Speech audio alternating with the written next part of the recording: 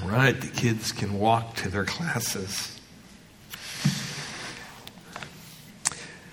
Well, this morning, as you know, we know it is Palm Sunday, and it really is the time we kick off the Holy Week, the Passion of the Christ, and we think of this coming Friday. We do have a Good Friday service from 6 to 7 p.m., communion time together and some songs and just a short devotional from God's Word. And I also wanted just to remind you that there is some cards back there. You can pick these up on the way out and give those out and invite folks not only to our Good Friday service but also to our sunrise service. This year we're doing a community sunrise service up on Skylon, and basically it's up on top of 92. So you drive up 92, you get off there at the cemetery, and they'll have some signs out where the sunrise service is. Basically, you just kind of bear to your right, and you come right around. You have a wonderful view of the bay as the sun rises, and then we hold a service together with a couple other churches, and just looking forward to that time together. And it's only about a half hour, maybe 45 minutes at the most, so you're usually out of there by 7:30, and gives you time to get back home, get the kids ready, and do whatever you have to do. But it's a wonderful time to see the sun come up. Last year it actually rained, so it was bittersweet, but it was interesting. So we're praying for good weather this year. But this morning I just want to read a short part of what we've been going through in Romans, and you can turn there if you like, Romans chapter 8. I just want to read a couple verses because I want to tie this into what we're going to be looking at this morning in John chapter 12, where Christ enters into Jerusalem. In verse 31 of Romans chapter 8, it says, "What shall we say to these things? If God is for us, who can be against us? He who did not spare his own son, but gave him up for us all." We've been looking at these verses over the last couple weeks, and we had 5 basically unanswerable questions out of this text. And the first one was, if God is for us, who can be against us? There in 31. And the second question was, how will he not also give him, with him graciously give us all things? In verse 32. And then in verse 33, who shall bring any charge against God's elect? Verse 34 says, the question is, who is to condemn? And then in verse 35, finally, the ultimate question, what shall separate us from the love of Christ? And so when we think about this coming week of the Passion of the Christ and him suffering on a cross, it's fitting to get into the flow of that by turning our hearts to another portion of Scripture. Even though we understand that God is obviously at work, it's him who gave up his son. And a lot of times you hear this time of week, poor Jesus, he had this wonderful 30-some years of living here on earth, and then finally they caught up with him, and they were able to capture him and put him on a cross and kill him, and there it ended. We know that's not true, but some people depict it that way. And so I want to maybe have us look at this a little differently this morning. And if you had to have a subtitle for our message this morning, basically it would be following Jesus for the right reasons. Following Jesus for the right reasons. Because we've spent a lot of time in Romans chapter 8, and we've talked about the idea that when God saves us, that we are secure in Christ. That there's nothing that can undo that. And so I want to look at John chapter 12, and as we turn our hearts over there, we traditionally call this Palm Sunday, and it's a day filled with meaning for Christians, and it's a day of hosannas, as we've sung this morning, hallelujahs, and different things like that, as we remember Jesus as our King, the one who entered that city to the praises of his people. And they hailed him as king on that day. Hope was bright. Hearts were filled with anticipation. They've long awaited this Messiah. And finally, the people begin to feel this anticipation building. And they began to understand that probably this man, Jesus of Nazareth, was the Messiah. This was he. And really the thing I think that pushed the crowds over the edge to follow Christ was that crowning achievement that sealed their thoughts was the resurrection of Lazarus from the dead. This just happened. And this was a great day. It was filled with hope.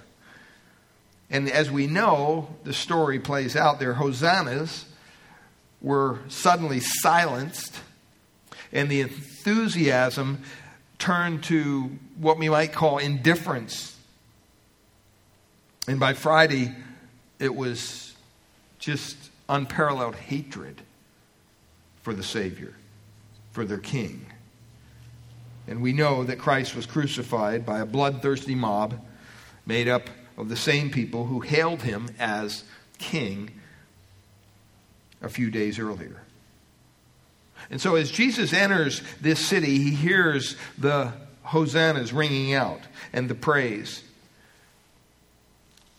But he certainly senses behind those words of praise feelings of hate. He knew sooner or later this would turn out for his death. When you think of the life and ministry of Christ, and you look at how he carried himself during his ministry, he really kind of changed everything up on this day. Because up to this point, he avoided any kind of public confrontation. He avoided kind of letting people know who he really was, because it wasn't the Father's time yet. It had to be in the Father's proper time, because God is sovereign and God is in control. But now, this day came, and it was his hour. He was on schedule. The divine plan was unfolding. And the timing, as well as any event itself, had been scheduled even before the world began. And the Son of God, Jesus, the Messiah, was to die at Passover as the final Passover lamb. And now it was time to bring this issue to head. And so Jesus himself, in the will of the Father, deliberately planned what you might call a demonstration. He planned a final public presentation of himself to Israel, knowing well that because all these people were there, that the masses would eventually get behind him. And because of that, that would enrage the Jewish religious leaders of Jesus' day to the degree that they would eventually seek his life and would seek to kill him. See, he was forcing the hand of the Sanhedrin, the ruling religious leaders of the day. And he forced them to set aside their timetable in favor of God's timetable. Because when you understand what the Sanhedrin's motivation was, they always wanted to kill Jesus. He was taking limelight away from their religiosity. They had been planning it for a long time, but they didn't want to do it now on the Passover when you have all these people there. And all these people seem to be following this one man. You can imagine if they tried to kill him, that somehow they would think, wow, they would just be overrun by the multi-millions of people that were there for the celebration of the Passover. And because of the Passover activity that they were involved in as religious leaders, it was just way too much to happen during that week. And so they thought, you know what, we'll let all this excitement die down and then we'll just take them out. But Jesus had his plan. The Father had his plan. And Jesus hastened this whole process into crisis mode. He brought the event to pass in God's good time. And it was something that was accomplished and planned before the foundation of the world, just like our own salvation was. It was the predetermined plan of God that this would happen at this time. And just as we just read in Romans, it says that he who did not spare his own son, but gave him up for us all. This is part of that process of the Father giving him up, that he would ride into Jerusalem that day. And you can follow along as I read the account from John chapter 12, verses 12 to 19. It says, the next day, the large crowd that had come to the feast heard that Jesus was coming to Jerusalem. So they took branches of palm trees and went out to meet him, crying, Hosanna, blessed is he who comes in the name of the Lord, even the King of Israel. And Jesus found a young donkey and sat on it. And just as it is written, fear not, daughter of Zion, behold, your king is coming, sitting on a donkey's colt. His disciples did not understand these things at first, but when Jesus was glorified, then they remembered that these things had been written about him and had been done to him. The crowd had been with him when he called Lazarus out of the tomb and raised him from the dead, continued to bear witness. The reason why the crowd went to meet him was that they heard he had done this sign. So the Pharisees said to one another, you see that you are gaining nothing? Look, the world has gone after him. You can hear the disgust in the Pharisees' words. They tried everything they could to sidetrack Jesus. And yet they weren't able to do that because God had a divine plan.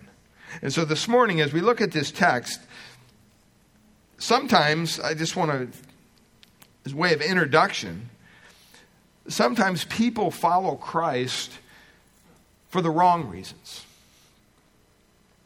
They follow him for the wrong reasons. And that always is heartbreaking when you hear of maybe a college buddy that you went to Bible school with, or somebody that's been in ministry, and all of a sudden you feel that somehow they fell away. They made a profession of faith in Christ, and they began to follow him, and maybe even God used them to some degree. And yet, at some point in their life, they fell away, and now they're as far from God as you can even imagine. And you wonder, what's wrong with this picture? In some cases, these people have actually been given their life to full-time Christian ministry. Sometimes things go wrong. Sometimes they're not only out of ministry, but they're even away from the church. They don't even go to church anymore. They're not even professing to believe in Christ anymore. And there's a lot of different causes for spiritual failure in somebody's life. Sometimes things in life or ministry didn't go the way they hoped for. Perhaps they got burned by other believers who violated their trust. Not that that's an excuse, but that happens all the time. Maybe some had nagging doubts or difficult questions about the Bible that maybe they went to the wrong people. They went to skeptics for the answers. Some people fall away due to serious sin. And that shouldn't surprise us, because the Bible's full of people who are examples of spiritual failures. When you look at the New Testament, I mean, even here in John chapter 12, verse 4, it mentions Judas, who was one of the 12, as Bob read earlier. But he would betray Christ. Or in Acts chapter 5, you have Ananias and Sapphira. They were members of the early church. They were struck dead because of their dishonesty, really, to the Holy Spirit. Or you have Simon the magician in Acts chapter 8, verses 9 to 24. He professed faith in Christ. He was baptized. But then he tried to use by the spiritual power of the Holy Spirit from the apostles so that he could impress crowds and do miracles. Basically, it boiled down to money. Later, even in Acts chapter 20, Paul warned the Ephesian elders that there were some even in their midst who would arise. drawing away disciples after themselves. In 1 Timothy and 2 Timothy, Paul warns Timothy over and over again about several men who had turned from the faith. Be careful about them. He spoke of Demas, a fellow worker. He worked alongside of Paul and he had deserted him. The Bible says because he loved this present world. Later, both Peter and John warned about false teachers who probably once were sound, but now they were preying on the flock. See, there's a myriad of different reasons why people fall away from the Lord. And at the root of every case is that the person either never knew or lost sight of who exactly Jesus is. And I can't help to think that when Jesus rode into town that day, that there were thousands of people who were following Jesus. We know they were following Jesus for the wrong reason. See, understanding Jesus' identity, understanding who Jesus really is crucial. It's so crucial because your eternal destiny rests on that. It rests on the truth about who Jesus is and what he did on the cross. That's why John wrote in John 20, verse 31, why did he write the gospel? He says, so that you may believe that Jesus is the Christ, the Son of God, and that believing you may have life in his name. There's no other name under heaven, beloved, whereby we must be saved. See, if you understand and you believe in who Jesus is, the Bible says that you will have eternal life. But if you have false notions about who Jesus is, or false hopes about what he may or may not do for you in this life, at some point you will become disappointed, and at some point you will fall away from your initial profession of faith. Notice I'm saying profession of faith, because someone who truly possesses Christ, possesses faith, God-given faith, will not fall away. That's our lesson in Romans. But here we have Jesus coming into Jerusalem in what we call the triumphal entry. Some commentators say it should be called the tragic entry because what happened didn't seem very triumphant at all. To the everyday eye, the man on the street, it's the beginning of what we call Passion Week or Holy Week. And it started and it triggered the events that ultimately led to our Savior's death. Luke chapter 19, verse 41, it reports that when Jesus approached Jerusalem, that he wept over it. He wept over it. That doesn't sound like something a king would do. The crowds lined the streets. They cheered for Jesus as this long-expected king of Israel. And what they were hoping for is that this was the time that Jesus was going to raise himself up as a political leader, and that somehow he was going to lead this military victory against the Roman soldiers and provide the eventual peace and prosperity of the nation of Israel. Now remember, at this time, historians tell us that Jerusalem could be populated by as many as 2.6 to 2.7 million people. I mean, it was just bursting at the seams. Some people say that's why Jesus didn't stay in Jerusalem. He stayed outside in Bethany. You can calculate that.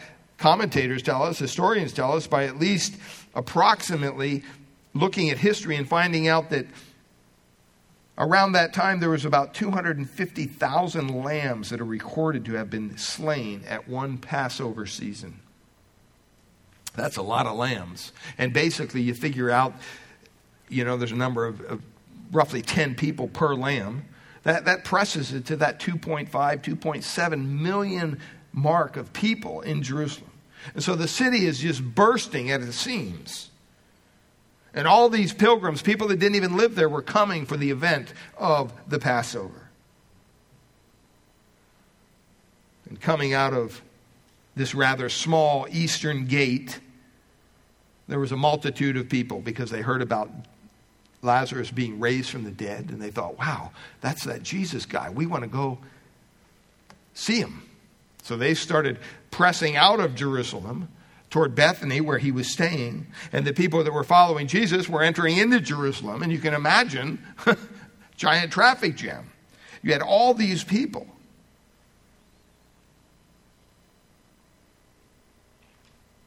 And so they thought this was what Jesus was going to do. They hailed him as Messiah. They hailed him as king. And the fever pitch begins to escalate even more.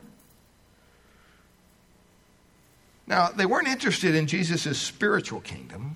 That's what they were not interested in. They weren't interested in the idea that he could provide forgiveness for their sins,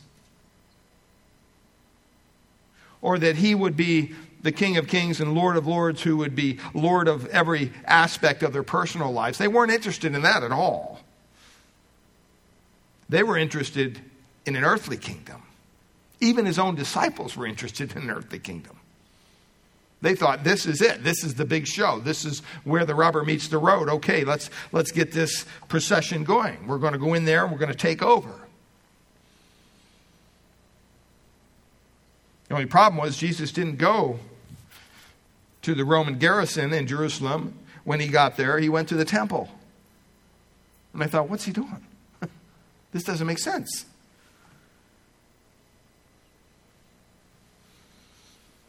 He didn't ride in on a white horse of war. He rode in on the colt of a donkey? Really? This is a king? They were so interested in a Messiah that had an earthly kingdom that the spiritual kingdom just went right over their heads.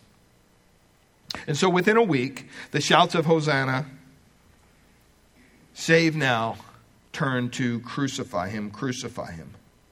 And see, this crowd that was following Christ was following him for all the wrong reasons. And you know what? Such a faulty foundation eventually collapses. And that's what we see in the lives of people. What's interesting is Jesus' entry into Jerusalem is recorded in all four Gospels. So it's a key point in the ministry and life of our Lord.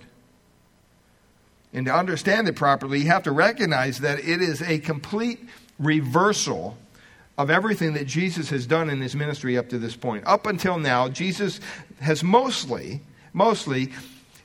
kept veiled his identity as the Messiah.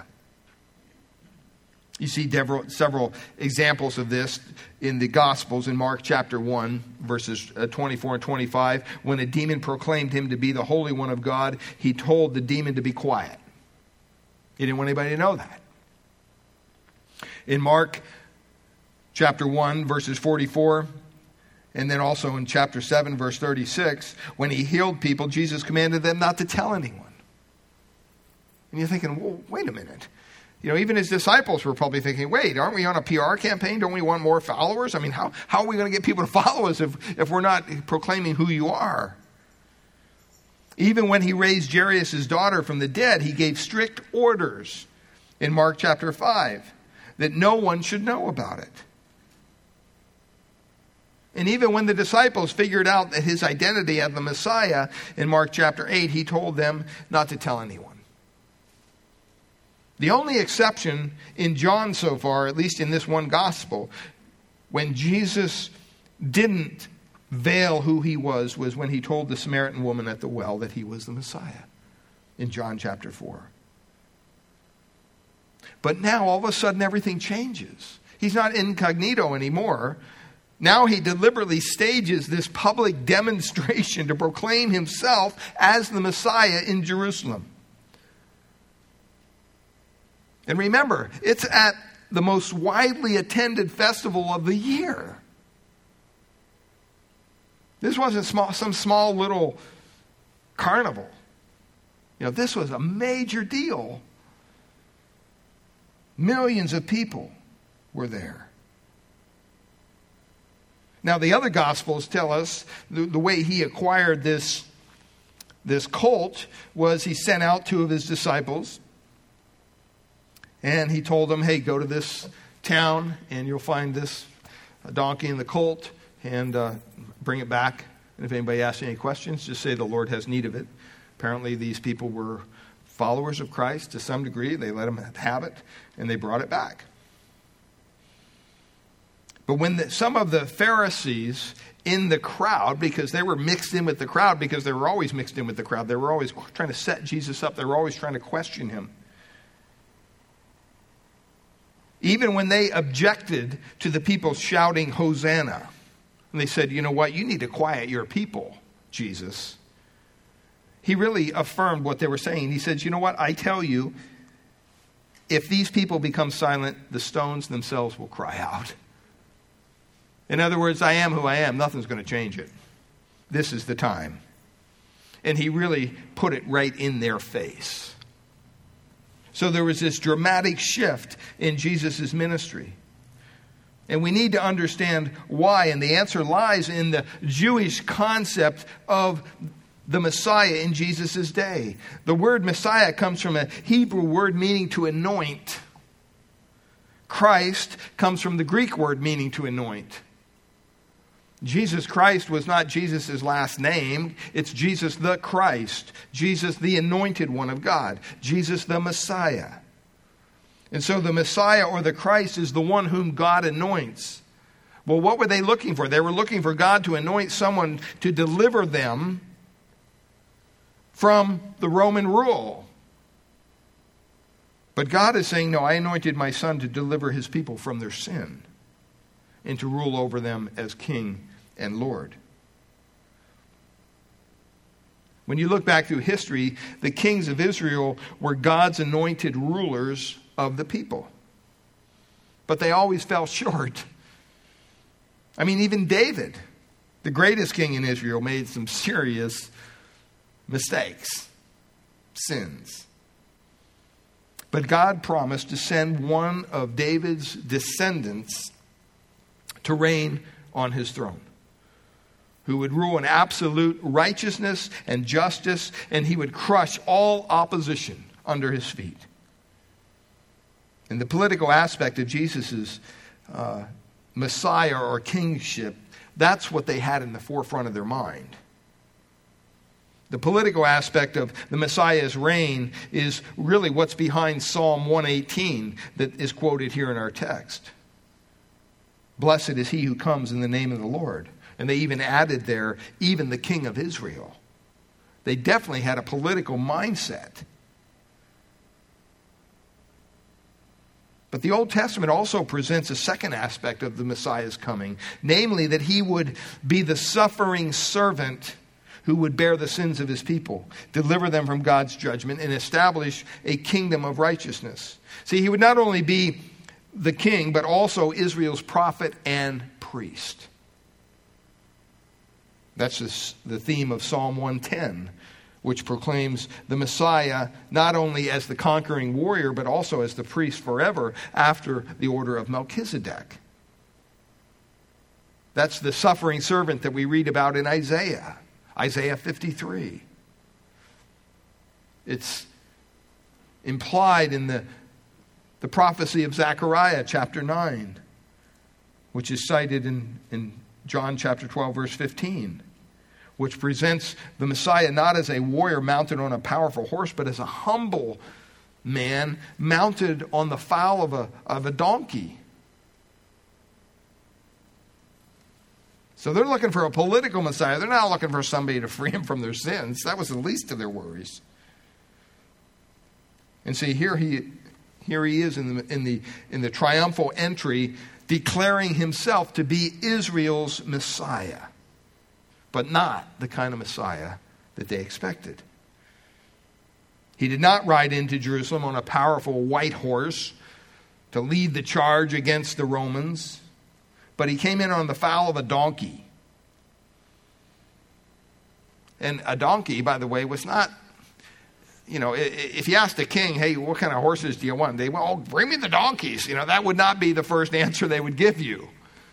They were not even on that level. They were a lowly animal.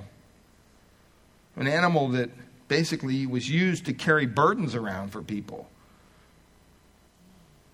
It was not a kingly animal. And here he is riding on this humble donkey to offer himself for the sacrifice for our sins.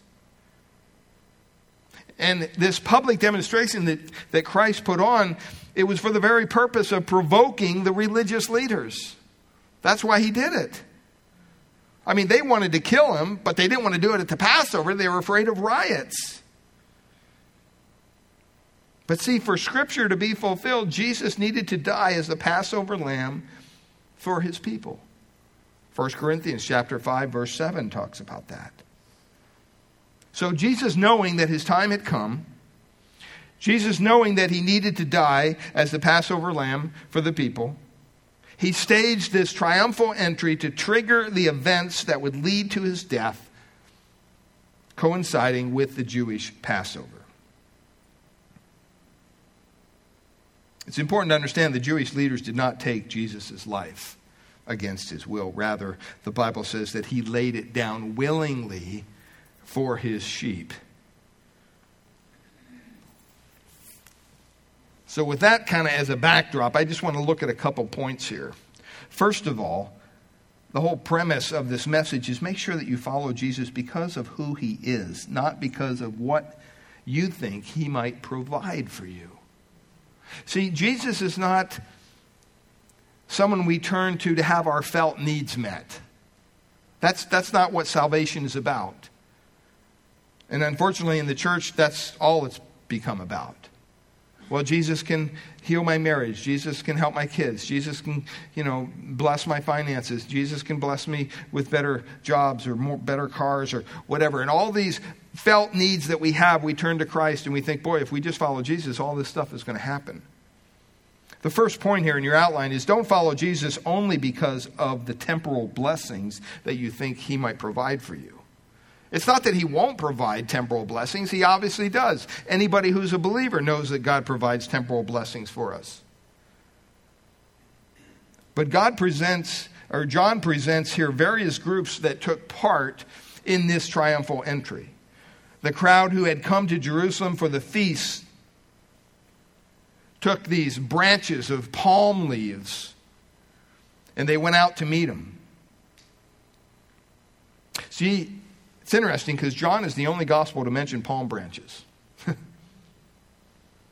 that we now associate with Palm Sunday. And if you want to be correct in your timeline, this whole event most likely happened on Monday. It didn't happen on Sunday. And there's various reasons for that, which I think we spoke about last year. But if you put his journey into Jerusalem on Sunday, then you got a problem when you get to Wednesday because nothing's happening. But if he rides in on Monday, then everything just pans right out. So for convenience sake, we'll call it Palm Sunday, but it really happened on Monday. What's interesting is 2 centuries before Christ, Judas and Simon Maccabeus had driven the Syrian forces out of Israel. And their victory was celebrated with music and, Book of Maccabees tells us, with waving of palm branches. So this isn't the first time that they've used this. It was also used when they had an earlier rededication of the temple. And so palm branches were really a symbol in the Jewish culture of victory over their enemies. The crowd was hopeful that Jesus was this messianic political liberator who would free them of Rome's domination. And their cry here in John chapter 12, verse 13, Hosanna, blessed is he who comes in the name of the Lord, comes from, as I said, Psalm 118. And it's sung at various different feasts and tabernacles and dedications and all kinds of things, but it's also sung at the Passover. Hosanna, that word means save now. And we're thinking, wow, they recognize Christ as the Messiah. They're crying out, Hosanna, save now, God, save us now spiritually. They're not thinking that. The crowds are crying out, "Save now." What are they saying? Save from what? Save from the Roman rule. We want somebody who's going to go into Jerusalem and really turn the tables around. This is the time. They're not saying save us from our sins. They're saying save us from this political enemy we have. See, this large group consisted of those who have a claim to Jesus because they thought of the temporal benefits that he could provide for them. They thought that somehow he was going to usher in this age of peace and prosperity. That their hopes were fueled by those who had seen Jesus when he called Lazarus back from the dead. They thought, man, this guy has some serious supernatural power. If anybody that could go into Jerusalem and overturn the Roman rule, it will be this man. And so the buzz just kept building, and finally Lazarus was raised from the dead, and it just climaxed. And people were telling people, man, this is the guy. We got to follow this guy. He's going to do it right now. Let's go. If he had done this for Lazarus, surely he can go in there and turn the tables on the Romans. And in verse 16 of John 12, even his own disciples did not understand all these things. They got caught up in the melee. They just thought, yeah, okay, let's go for it. They didn't understand the spiritual significance of what Jesus was about to do. As a matter of fact, throughout Jesus' ministry, whenever he would bring up the fact that he was going to have to die, what would they do? They would oppose him.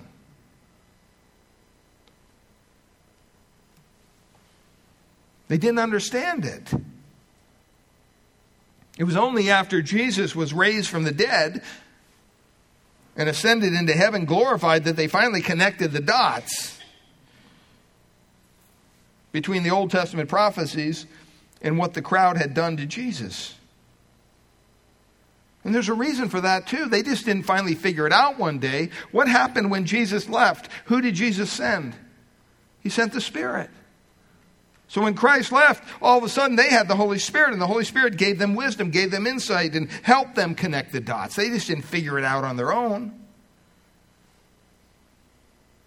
See, when you come to Christ, this isn't something you can just sit down and figure out and calculate and say, okay, I guess this is the right way. No, this is something that God does in you. He transforms you. He gives you new life. He moves you from the kingdom of darkness to the kingdom of light. I mean, you're kind of along for the ride. You're scratching your head going, man, what just happened? All of a sudden, I feel filthy. I feel like a sinner. I feel like I need sins forgiven. And I think the only person to do that is Christ. Why didn't you ever feel that before? Why didn't you ever figure that out before? I mean, there's people that have learned these principles and these basic facts of the gospel even in Sunday school. They've been raised in Sunday school. They've been raised in a Christian home. And they grow up and they don't know the Lord.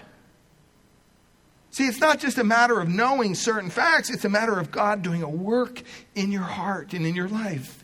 And when he does that work, when he brings it all together and the dots are connected, all of a sudden, wow, you have a brand new purpose for living. It's not about you anymore.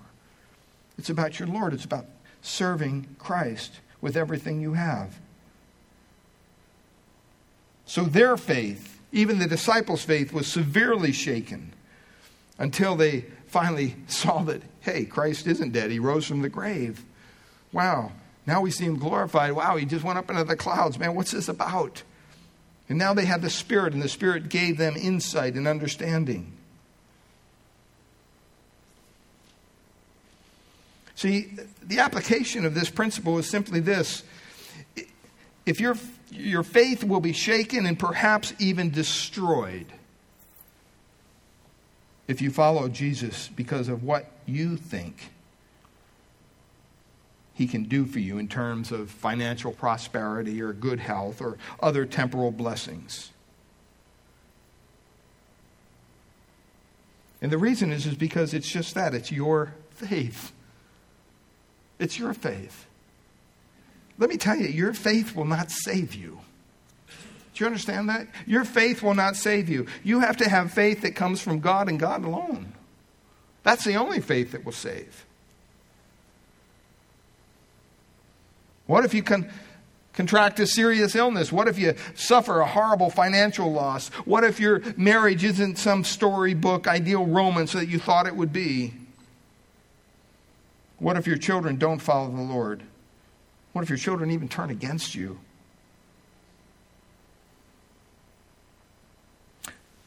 I'm reminded in the book of Hebrews chapter 11, verses 29 to 35, because in that text it shows us that God can and He does give dramatic victories to His people. He really does. But right in the middle of that text in verse 35, it shifts. As verses 35 and 38 show people who trust in God, well, what happens? They're mocked, they're scourged, they're imprisoned, they're martyred. See, the reward for living the Christian life, beloved, is not in this life. It's not. It's in the life to come.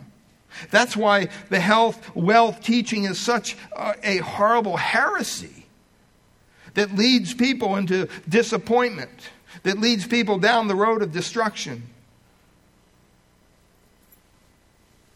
When things don't turn out the way their false teachers say they would.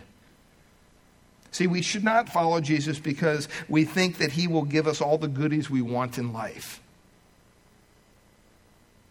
I mean, if you think that this is your best life now, you got a problem. Because it simply isn't.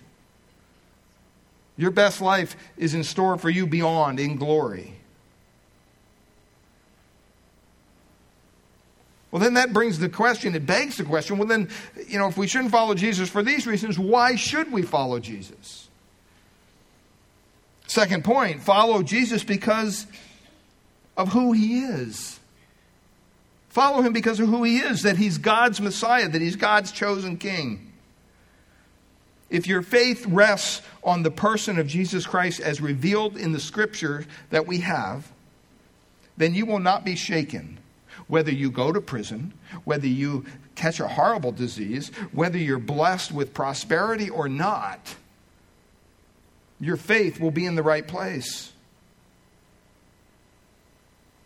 Faith does not rest on happy circumstances, but on who Jesus is and what He has promised to His children throughout all eternity. That's why when we go back to the book of Romans, we can understand that nothing is going to separate us from the love of God that is in Christ Jesus. Because we didn't join ourselves to God in the first place. God did.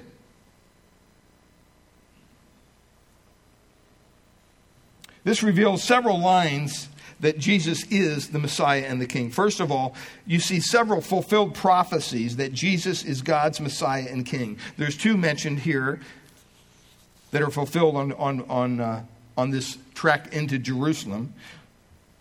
Psalm 118, we looked at that.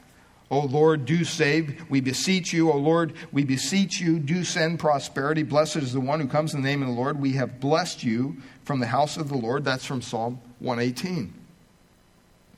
The Jews understood this to refer to the Messiah. And just before those verses, the psalm cites the lines that Jesus applies to Himself. In that Psalm 118, it says, the stone which the builders rejected has become the chief cornerstone. This is the Lord's doing. It's marvelous in our eyes. And when you stop and you think about this, this is fulfillment of prophecy. But John also goes further, and he uses a prophecy out of Zechariah chapter 9, verse 9. Rejoice greatly, O daughter of Zion. Shout in triumph, O daughter of Jerusalem. Behold, your king is coming to you. He is just and endowed with salvation, humble and mounted on a donkey, even on a colt, the foal of a donkey. John 12:15 abbreviates that form of the quote. But he wanted us to understand that this is also a fulfillment of prophecy. I mean, never in your wildest imaginations would you imagine the Messiah, the King, riding into Jerusalem on a donkey. I mean, that would just be ridiculous. It just doesn't go with the picture. I remember one time in Redwood City, they had I don't know if it was a Christmas parade or a 4th of July parade, but they had the whole city council in this little children's train. One of those little small little gas, and they were just crunched in there. And I thought, what's wrong with this picture? They just looked like, it just didn't look odd. Here's a city council of Redwood City, and they're riding around in this little toy train. It demeaned who they were. And so when you think of Jesus coming into Jerusalem on a donkey, what is going on? John's point in referring to Zechariah's prophecy here is to show that Jesus in his first coming was not coming as this conquering king. He wasn't coming riding on a war horse, but he was coming as a humble king, offering himself as a sacrifice for our sins. If you want to know when Jesus comes as on a war horse, all you got to do is look back at Revelation chapter 19, verse 11. John writes this, "Then I saw heaven opened up, and behold, a white horse, and the one sitting on it is called Faithful and True. And in righteousness he judges and makes war. His eyes are like a flame of fire, and on his head are many diadems, and he has a name written that no one knows but himself. He is clothed in a robe dipped in blood, and the name by which he is called the Word of God. And the armies of heaven, arrayed in fine linen, white and pure, were following him on white horses. Finally, from his mouth comes a sharp sword, with which to strike down all the nations, and he will rule them with a rod of iron, and he will tread the winepresses of the fury of the wrath of God the Almighty. On his robe and on his thigh he has a name written, King of Kings and Lord of Lords." Christ will return, and he will come on a white horse. But trust me, you don't want to meet him then, because he's not coming as your Savior. He's coming as your judge. Remember that show, Here Comes the Judge? Well, that's what's going to happen. Who was that? Bing Crosby? Flip Wilson, somebody, I don't know. But, here comes the judge. That's what's going to happen one day. And so you have the opportunity right now to come to Christ as your Lord and Savior. To recognize who he is. To recognize that he came to this earth of his own free will, in submission to the Father's will. He came, he took on a body like we have, yet sinless. He lived 30-some years, ministered, had a great following, and then gave it all up. He went to Jerusalem to die. Why? For the sins that are on our account. He took them upon himself. And thank God it didn't end there. He was raised the third day. He rose from the dead, and he ascended to be with the Father, who now he there in the Father's presence intercedes for us on our behalf constantly. See, that's why nothing can separate us from the love of Christ that is in the love of God that is in Christ Jesus, because this is God's work. This is a work of a divine being. We're not divine. Well, secondly here, Jesus' works of power prove that he is God's Messiah and King. John doesn't mention this young colt on which Jesus rode, but when you stop and think about it, a young colt, a young donkey, is probably most likely unbroken. Nobody's ever ridden it before. I don't know if you've ever tried to get on a horse that's never been ridden before. I never did. I've seen people that try. And usually they end up on the ground a couple times before they break the horse, if they're really, really, really good, if they don't break their own neck first. It's not a fun thing.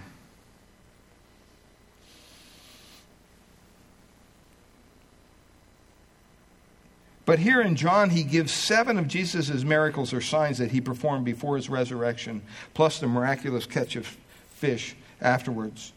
And he reports these signs, as we said earlier, so that you may believe that Jesus is the Christ, the Son of God, and that believing you may have life in his name.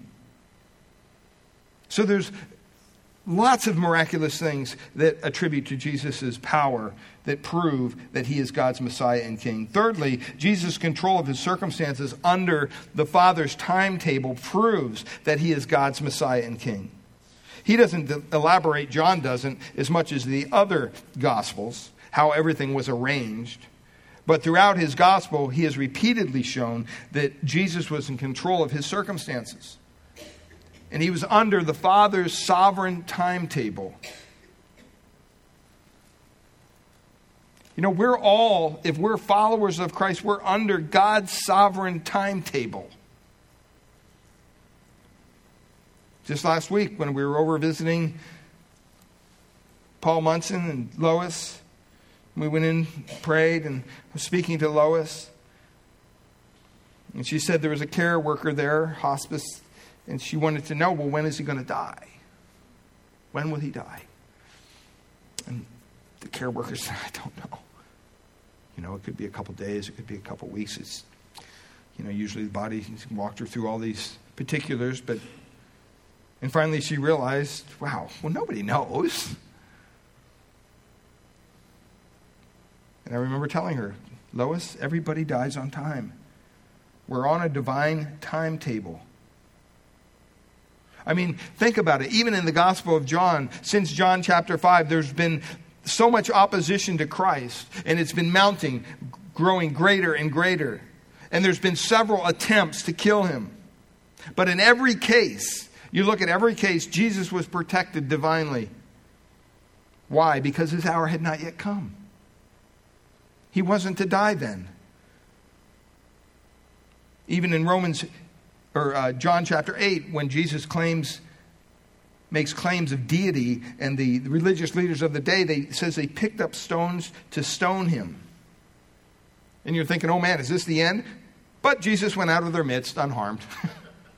It's like, wow, how did that happen? Again, in John 10, the religious leaders accused Jesus of blasphemy, and they tried again to stone him, because he claimed to be one with the Father, which is a stonable offense in their religion. But John chapter 10, verse 39 says, he eluded their grasp. See you later. I'm out of here. After Jesus raised Lazarus, the Jewish leaders intensified their attempts to kill him. In John chapter 11, it says, but Jesus withdrew because his time had not yet come. But now, beloved, 6 days before Passover, Jesus knew that this was time. His hour had come to offer himself as the Lamb of God. So he radically changed his ministry strategy. He openly presented himself as the Jewish Messiah, even though he knew that the crowds had a mistaken view of what the Messiah really was. His attempt was to force the Jewish leaders to go against their own plan not to kill him during the feast. They inadvertently killed the true Passover lamb, even as all these other Passover lambs were being killed at the same time. Can you imagine? Acts chapter 4 sums it up very well. Verses 27 and 28, for truly in this city there were gathered together against your holy servant Jesus, whom you anointed, both Herod and Pontius Pilate, along with the Gentiles and the peoples of Israel, to do whatever your hand and your purpose destined to occur.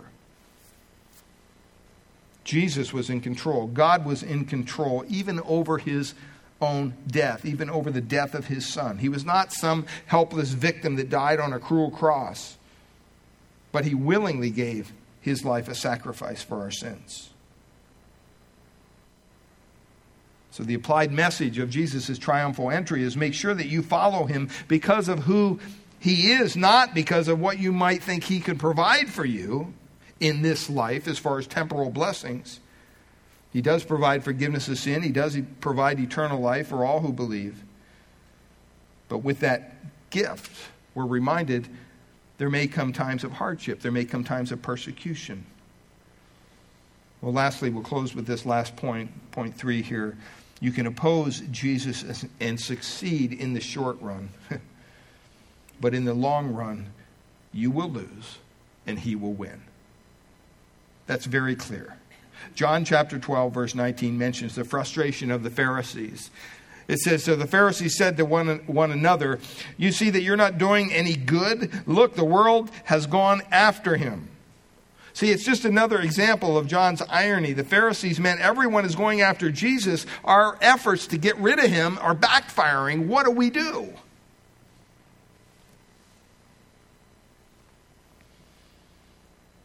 But John wants us to see that although by the end of the week the tide had turned and the Jewish leaders were really gloating in their victory, it was very short-lived.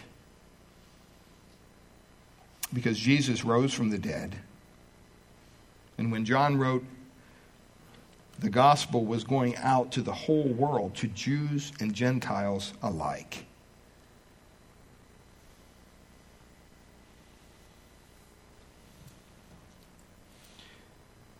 In Revelation chapter 7, there's another place in the Bible where we see palm branches being used. It's the only other really mention of it in the New Testament. In verses 9 and 10, it says, after this, I looked and behold a great multitude that no one could number from every nation, from all tribes and peoples and languages, standing before the throne and before the Lamb, clothed in white robes. Look at what it says, with palm branches in their hands. And crying out with a loud voice, salvation belongs to our God who sits on the throne and to the Lamb. And all the angels were standing around the throne and around the elders and the four living creatures, and they fell on their faces before the throne and worshiped God, saying, Amen. Blessing and glory and wisdom and thanksgiving and honor and power and might be to our God forever and ever. Amen. That's going to be the final victory. That scene shows us the ultimate triumph of the Lamb of God. The Jews thought they succeeded in crucifying him, but he will reign throughout all of eternity. And John is basically making the point, you know what? You can oppose Christ, and you can probably maybe even have a happy life doing so for the short haul.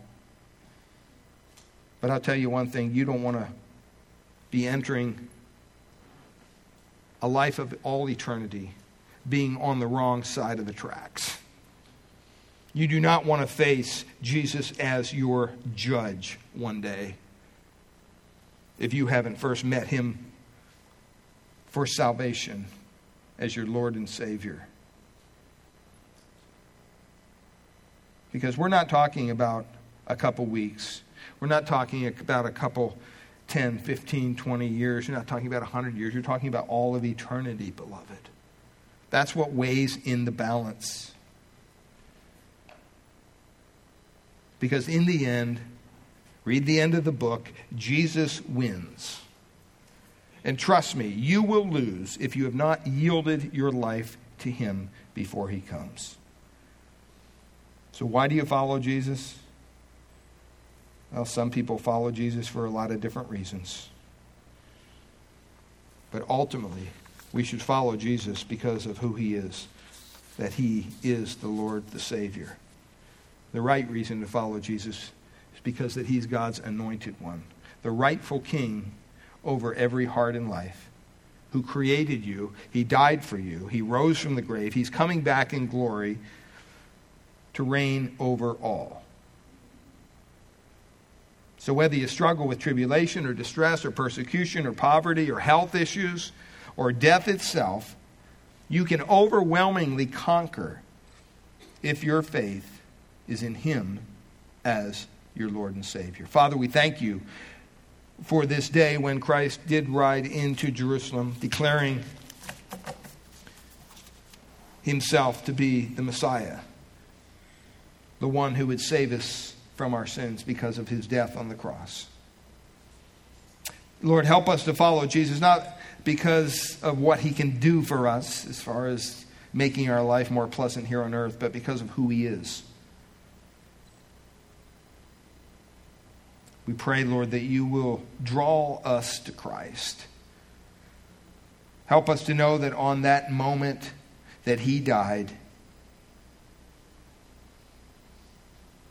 he was not judged. The whole world was.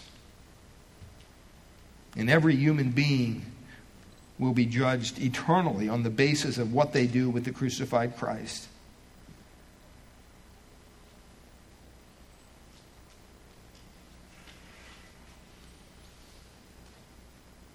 He was lifted up for our salvation. I pray that anyone here in this room who doesn't know the Savior, may they see Christ lifted up. May they see him exalted. May they fall down before him, seeking forgiveness for their sin, seeking eternal life, a life that only he can give, because he truly is the Lord and Savior. We thank you and we praise you in Jesus' precious name. Amen.